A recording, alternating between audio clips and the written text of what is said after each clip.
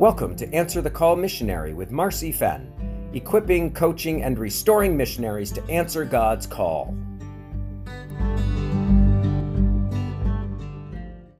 We are continuing with missionary orientation, what I wish I would have known. Last time we talked about helping others adjust. Today we're covering number 8, change and transition. After 5 years on the mission field, I was invited to listen to missionary talks given to new teachers at a bilingual school on the topics of transition and change. I wish I had this information from the beginning because within all those changes or physical moves or locations were also changes in roles, responsibilities, and relationships. The missionary gave me all her materials and permission to give the talk to others. After transitions and life changes, there are those times where you momentarily feel insane because you feel like you've lost your identity.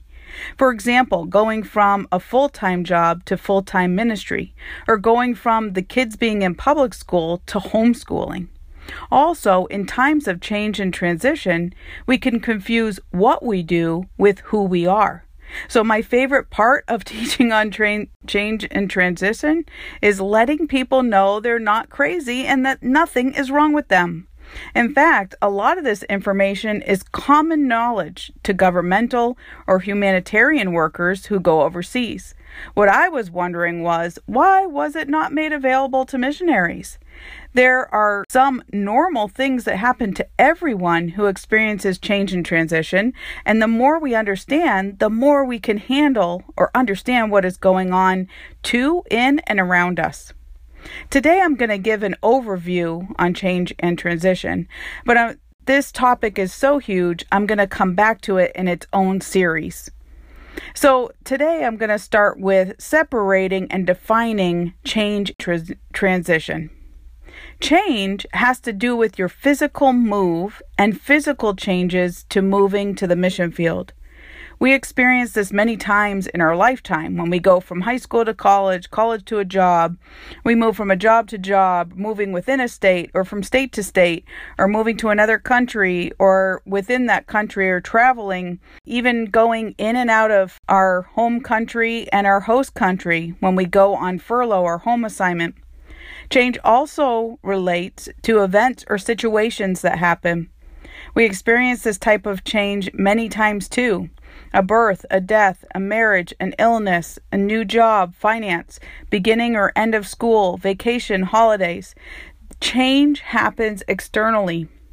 For me, my physical changes or moves over my life were moving when I was in 4th grade.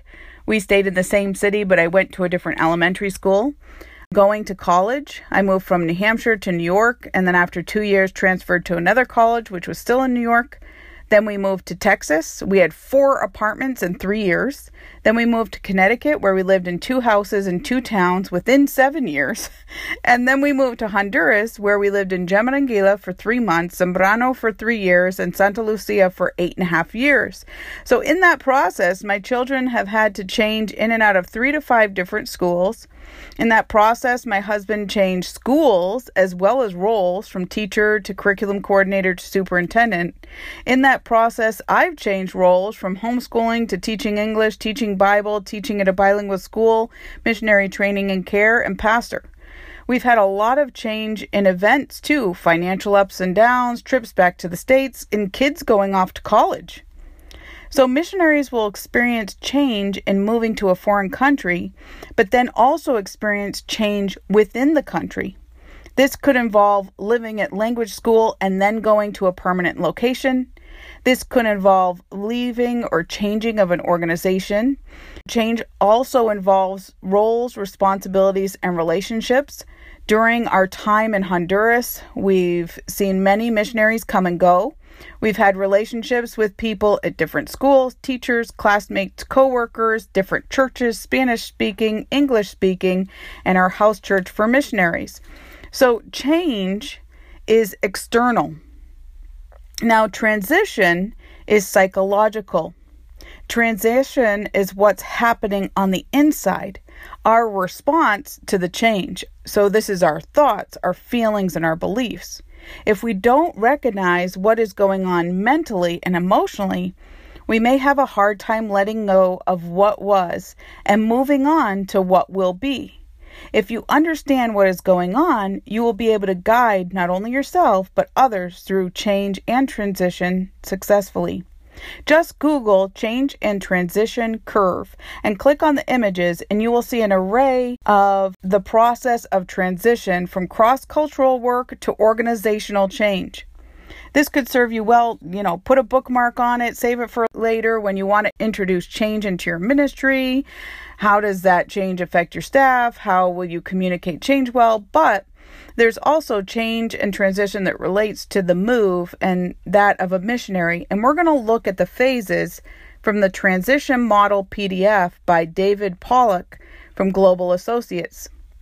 The basic premise is that you're moving from a place of involvement and transitioning through these different phases, the phases of leaving and transition and entering and re-engagement or involvement again. And with each phase, you're going to experience a different social status. So how does that change and transition affect my position in society, social hierarchy or rank? Within each phase, I'm going to experience a different social posture. How does that change and transition affect our attitude, manner, my disposition? And then experience a different psychological experience. So how is the change and transition affecting or relating to our mental and emotional state? So phase 1 is the time right before moving. Socially, you belong, you have your reputation, you have your position. Your attitude is very responsive and committed. You're pretty secure mentally and emotionally because you have your relationships. But leaving, phase 2, is when you start to relinquish those roles and positions and start to plan and pack. You start to experience mixed feelings. On the one hand, you're receiving a lot of attention and recognition. You have some good closure and farewells.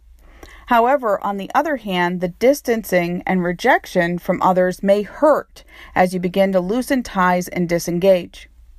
We can deny or cover up rejection, resentment, sadness, or guilt by this anticipation and excitement of what is to come, but we have to acknowledge our thoughts and feelings. It may help to know that there are 3 kinds of grievers: pre, in the moment, and post. A pre-griever will pull away or be very clingy early on. They will cry and show emotion early about your leaving. In the moment grievers process and cry when they're with you in that moment that they're saying goodbye and they know it's the last time. But post-grievers won't show any emotions until after you leave. You'll be missed by all of them. They just are going to show it or not show it in that different way. So don't take their goodbye or their grieving style personally. What about us individually? How do we grieve? A major part of leaving is how we say those goodbyes. How we say goodbye determines how we say hello. So how we leave one place determines how we enter the next place. If you've not left for the mission field yet, you can make plans for good goodbyes. If you have left, reflect on how those goodbyes went. Do you have any unresolved conflict? Did you get a chance to say goodbye to people, places, possessions, and pets? Now, as a side note, being a missionary is going to involve a lot of goodbyes. Family, friends, church, short-term teams, interns, and other missionaries. So being able to say goodbye well is going to be a skill you need. The next phase is transition, and this is a time you're starting to adjust in your new place. In the beginning, socially, you're unknown and there's no structure. It can be a time of chaos, isolation, exaggerated problems, not knowing what's going on, and misunderstandings. I looked back on some journal entries and I'm pretty sure I was in phase 3 when I never wanted to minister again, thought my marriage was going to end, and wanted to commit suicide. I mean, mentally and emotionally, there's anxiety, loss of self-esteem, loss of continuity, grief from all the loss, instability, and disappointment. So some may have been through what was going on. If you listen to our missionary journey, you'll understand what I'm talking about. But it would have been helpful to understand some of the feelings are just a normal part of transition and may not have been from the event that happened in our life. The next phase of entering is phase 4, is a time where you're still introducing and making yourself known. There is some uncertainty of position and misinterpretation of behavior signals. You're an observer and uncertain of who to trust. But even though you still have times in which you feel afraid and seem to be easily offended, you have to be the one to initiate relationships. This combination of disposition and mental and emotional state can lead to depression or psychosomatic problems. But you are looking ahead into the future because this is temporary. This will pass. This too shall pass. See what I mean about how I wish I knew about all of this change and transition? Because you're not crazy. Nothing's wrong with you. You're experiencing the status changes, attitudes, and dispositions, mental and emotional ups and downs of transition. Phase 5 is re-engagement or involvement. This is finally, you're starting to sense belonging, have a position, are known. You're back to being committed and responsive and concerned for others. This brings you back to a mentality and emotionally secure and safe place. Your new normal is created. And for some missionaries, this new place, after all of that change and transition, becomes home. So the change and transition curve is not so smooth, moving from one phase to the next phase, like a nice curve. People in the same family can be in different phases. You might be moving into entering, but still have an occasional day of chaos. So it's not so cut and dry. Don't compare yourself to others. Recognize what's happening and help each other out. How long does the whole process take? Well, it can vary from person to person. It can be from a couple of weeks to a couple of years. Some organizations require their missionaries stay on the field for 2 years before going on their first furlough home assignment. I will say these missionaries seem to have an easier time with the transition.